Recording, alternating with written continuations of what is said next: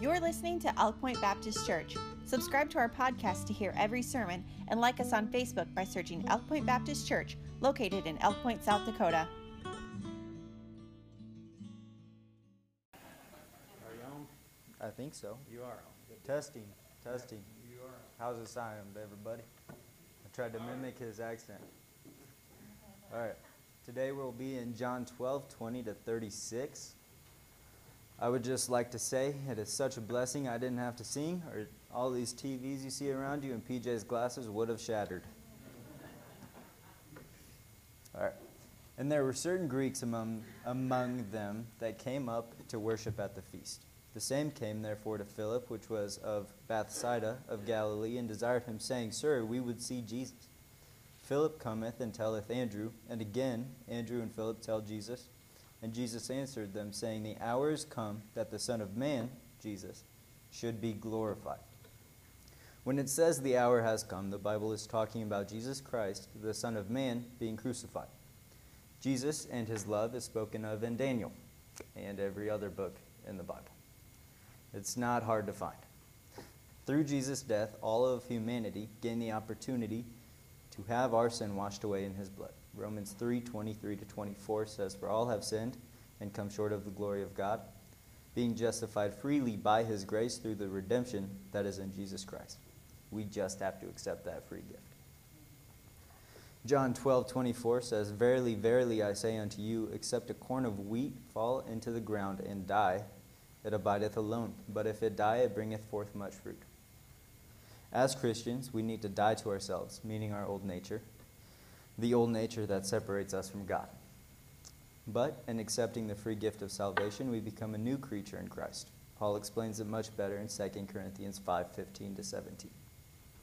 And that he died for all, that they which live meaning the people who have accepted salvation through Jesus Christ, should not henceforth live unto themselves, but unto him which died for them and rose again. Jesus, who in dying and rising again was glorified. Wherefore henceforth know we no man after the flesh, yea, though we have known Christ after the flesh, yet now henceforth, pages. Oops. Know we him no more. Therefore, if any man be in Christ, he is a new creature. Old things are passed away. Behold, all things are become new. Dr. Seuss has been preparing me for that verse for a long time. I just finished Cat in the Hat yesterday. In becoming a new creature, we are covered from our sins, our past, everything by the blood of Jesus. But with that salvation comes a new responsibility, a new purpose, and a new mission. In basic terms, do whatever God tells you to do. And if he doesn't tell you to do it, don't do it. It's pretty simple, really. I'm greatly exaggerating the ease of doing so. Jesus went 33 years without sinning, and I can't go 33 minutes. Through sickness, through pain, through anxiety, all of it, he lived a perfect life. He experienced all of the struggle of being a man with the power of God. He faced hell on earth at the cross. He could have stopped it like that and decided not to, because if he did, then he couldn't spend forever with us. Then Jesus said unto him, Put up again thy sword into his place, for all they that take the sword shall perish with the sword. Thinkest thou that I cannot now pray to my Father, and he shall presently give me more than 12 legions of angels? But how then shall the scriptures be fulfilled, that thus it must be? Matthew 26:52 to 54. For some context, one angel, I think it was two actually, messed up a lot of soldiers. How much is a legion, PJ? A lot. You heard it there first, folks. Sometimes I struggle to even know what is a sin and what isn't. I struggle to know what God wants me to do. Sometimes I even struggle to pray and to even think about God. But that's why it's important to get in the Word. God told you everything you need to know and gave you all the wisdom you need thousands of years ago. John 12:25 to 28, He that loveth his life shall lose it, and he that hateth his life in this world shall keep it unto life eternal. If any man served me, let him follow me in it. And where I am, there also shall my servant be. If any man serve me, whom will my Father honor? Now is my soul troubled, and what shall I say? Father, save me from this hour, but for this cause came I unto this hour. Father, glorify thy name. Then came there a voice from heaven saying, I have both glorified it, and Jesus' obedient life. He was sinless. That's what that means. And will glorify it again in Jesus' obedient death. For God so loved the world that he gave his only begotten Son, that whosoever believeth in him should not perish, but have everlasting life. John 3:16. John 12:29-32 says, The people therefore that stood by and heard it said that it thundered. Others said an angel spake to him. Jesus answered and said, This voice came not because of me, but for your sakes. Now is the judgment of this world, and now shall the prince of this world be cast out. And I, if I be lifted from the earth, will draw all men unto me. In God's judgment, the devil, the prince of this world, will be cast out, and Jesus will be lifted up, literally and figuratively. Humanity will have the opportunity to follow him into heaven. When I was reading this prior to studying these verses, I thought that Jesus was the prince of this world. But as PJ said a few weeks ago, it was Adam, and this is shown in Genesis 1:26. And God said, Let us make man in our image, after our likeness, and let them have dominion over the fish of the sea, and over the fowl of the air, and over the cattle, and over all the earth, and over every creeping thing that creepeth upon the earth. But he gave up his dominion to the devil when he sinned, and death entered into the world. But soon the devil will be cast into the lake of fire. Revelation 20:10. And the devil that deceived them was cast into the lake of fire and brimstone, where the beast and the false prophet are, and shall be tormented day and night forever and ever. But even sooner, the church will be beamed up, as I like to call the rapture. And I have a good feeling that the government and all these other people are going to say it's aliens. That's my guess. Calling it now. John 12:33-36. I wasn't all that wrong when I said Jesus 12. This he said, signifying what death he should die. The people answered him, saying, We have heard out of the law that Christ abideth forever. And how sayest thou, the Son of Man must be lifted up? Who is this Son of Man? Jesus said unto them, Yet a little while is the light with you. Walk while ye have the light, lest darkness come upon you. For he that walketh not in darkness knoweth not whither he goeth. While ye have the light, believe in the light, that ye may be children of the light. These things spake Jesus, and departed, and hid himself from him. In other words, he meandered and skedaddled off, and left them to think about, pondering what he said. Jesus is the light, and while he isn't in the world physically, he is here. Through us, the Holy Spirit lives in our world, and in our hearts once we're saved. John 20:21-23 says, Then Jesus spake to them again, Peace be unto you, as my Father hath sent me, even so I send you. And when he had said this, he breathed on them, and saith unto them, Receive ye the Holy Ghost. Whosoever sins ye remit, they are remitted unto them. And whosoever sins ye retain, they are retained. This is going to be out of left field, but if you know me, ADHD is a struggle. So the sun, the moon, and the earth. It'll make sense in a little bit, I hope. That's what the point is. For those of you who aren't astronomy majors like myself, you can't see the sun at night. But at night, when you look up, the moon looks like it's glowing. It has no natural light of its own. It is simply reflecting the light of the sun. That is exactly what we're supposed to do as Christians. Matthew 5:14-16 says, Ye are the light of the world. A city that is set on a hill cannot be hid. Neither do men light a candle and put it under a bushel, but on a candlestick, and it giveth light unto all that are in the house. Let your light so shine before men that they may see your good works and glorify your Father which is in heaven. I'd just like to say, I love the verse where it's like preachers are nothing but rambling fools without God, because look, takes all the, if I mess up here, it's in God's will. So I can say that I did it on purpose.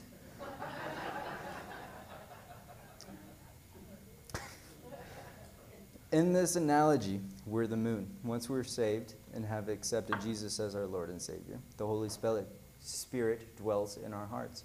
And it is our responsibility to feed the Holy Spirit by praying and reading the Word. Then let the Holy Spirit use us to point to God and Jesus, who is also God. I'm sure PJ would love to explain the Trinity. It's so confusing. Compared to the analogy with the sun and the moon, that would be the moon gaining the lumens from the sun, then to reflect the light of the sun/sun, S-O-N, unto this world. In the beginning, in being the light of this world, there are three things we have to do. Number one, it is our responsibility to share the true gospel. Matthew 28:19-20 says, And Jesus came and spake unto them, saying, All power is given unto me in heaven and in earth. Go ye therefore, and teach all nations, baptizing them in the name of the Father, baptizing them in this meaning, baptism of the heart, as seen in Colossians 2:12, buried with him in baptism, wherein also we are risen with him through the faith of the operation of God, who hath raised him from the dead, back to Matthew 28, and the Son and the Holy Ghost, teaching them to observe all things whatsoever I have commanded you, and lo, I am with you always, even unto the end of the world. Amen. Punctuation killed me in high school. It was bad. In Mark 16:15, the Bible says, And he said unto them, Go ye into all the world, and preach the gospel to every creature.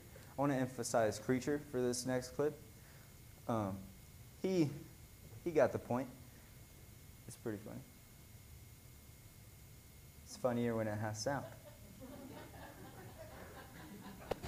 Excuse me, sir. Excuse me. Do you have time to talk about our Lord and Savior Jesus Christ? Hey, don't run from the Lord.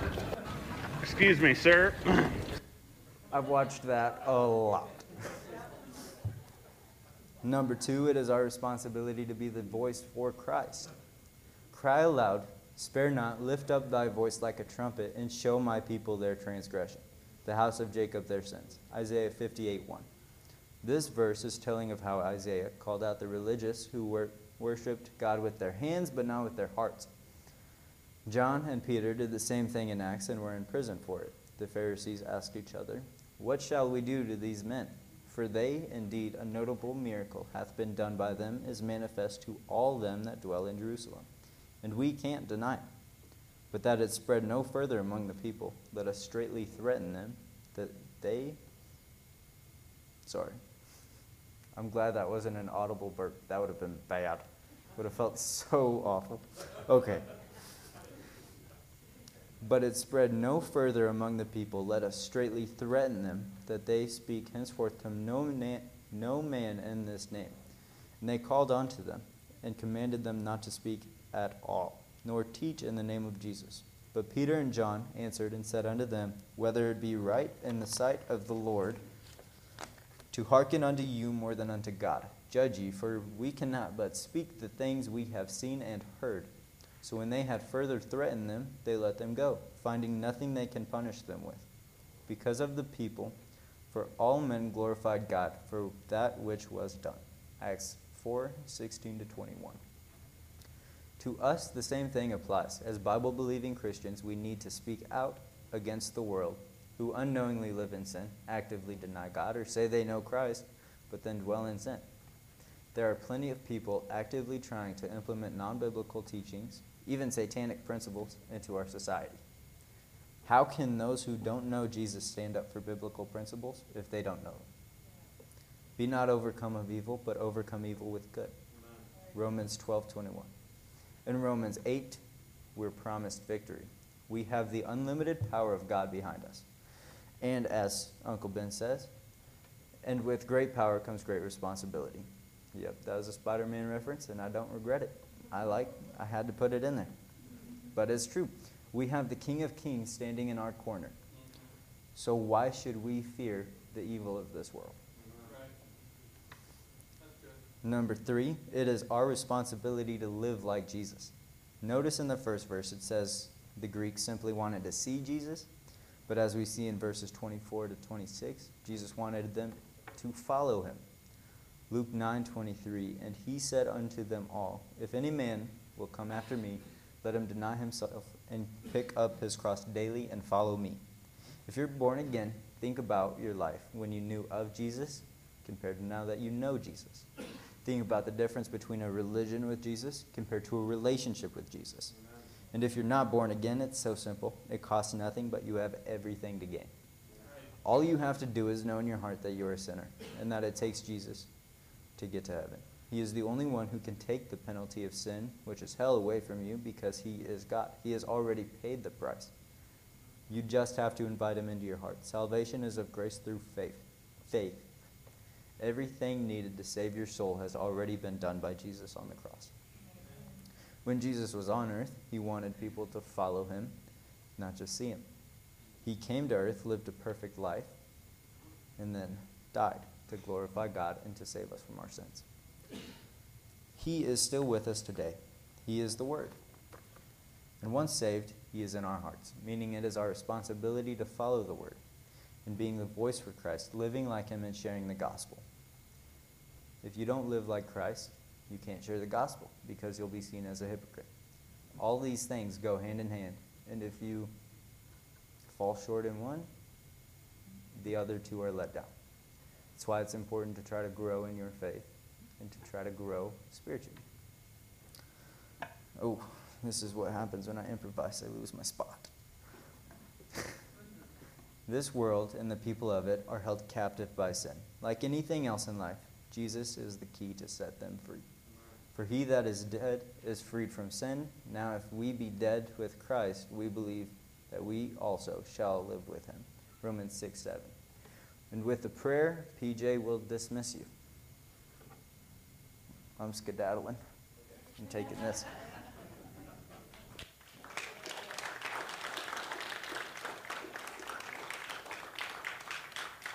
Let's all stand, please. We'll be dismissed in just a moment. I want to ask the pianists to come if they would and just play for a moment. After just the opportunity to hear the gospel like that, I'd love to also give you the opportunity to respond to the message. Danny's coming, and just to play, and just to, because really the thing about preaching is that Blake wasn't up here trying to do a song and dance and entertain and all that. He was up here trying to share the Word of God. And the thing about preaching the Word of God is that God's Word ultimately kind of brings you to a place to make a decision. And there's a level of simplicity, but really there's an incredible amount of depth in that simplicity that was preached. That's what we just preach all the time, man. It starts with number one. Man, wouldn't you like to know Jesus? I mean, come on. People lost in religion, people lost in dead works. Man, you can know Christ. You can have a real relationship. Man, I'm not interested in just trying to keep some set of rules and hopefully appease God or appease grandma for that matter, right? That's what it is for a lot of people. Appease the family. Man, wouldn't you like to know the Lord, the creator of the universe? Jesus paid the price. That's what Blake said. So if you don't know Christ today, man, listen, you can know him. Wouldn't you like to know him? If you'd like to know him, I mean, the Bible says today's the day of salvation. He has his hand outstretched. You're not here by accident. You say, oh, no, I'm here for this or that. But no, listen, if you don't know Christ, I promise you, you're here because Jesus, he went to the cross for you. He died there. He rose again for you. And he doesn't intend to just let you die and spend an eternity in hell without him. He doesn't intend just to sit by while you continue to live a life that's less than what he has planned for you. He wants you to know him if you don't know him. Then for those of us that do know him, are we sharing him? Are we telling other people about him?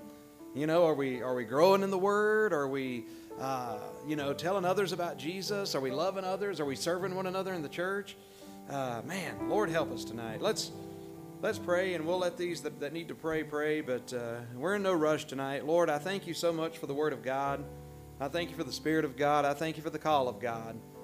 I thank you, dear God, for Blake being willing to be your vessel tonight, God, just a vessel of honor, just to be able to carry the great treasure of the gospel, the great treasure of your truth. And Lord, I pray that right now, in this very moment, Lord, if there's someone here that's not saved, And Lord, you've stirred their hearts today. God, I pray that right now in this moment, you'll help them to humble their hearts. And right where they are, dear Lord, bow. Not just bow their heads, but truly bow their hearts before you and acknowledge the fact that truly before you, they truly are a sinner, like we all are. We've all sinned. And to pray a prayer something like this, Dear Lord, I admit to you right now that I'm a sinner in need of salvation. And in this moment, Jesus, I'm choosing to trust you and you alone. I believe in you and the work that you did on the cross. And Lord, I put my faith in you and ask you to forgive me and to come into my life and be my Savior. And Lord, with a prayer like that, God, someone can know what it means to truly be saved. Lord, I pray, God, if there's somebody here that's gotten away from you, Lord, they've let sin get in the way. They've lost that joy. They've lost peace. They went off in this world seeking it, but Lord, maybe they're not finding it. God, I pray, God, that you help them to find peace in you. God, for that person that's just trusting in religion, for that person that's just, Lord, got distracted and maybe discouraged by the challenges of this life, be with them, dear Lord, I pray, and work as only you can, and I pray you'll be glorified in it all. Amen, amen. Listen, before we dismiss, I'm going to ask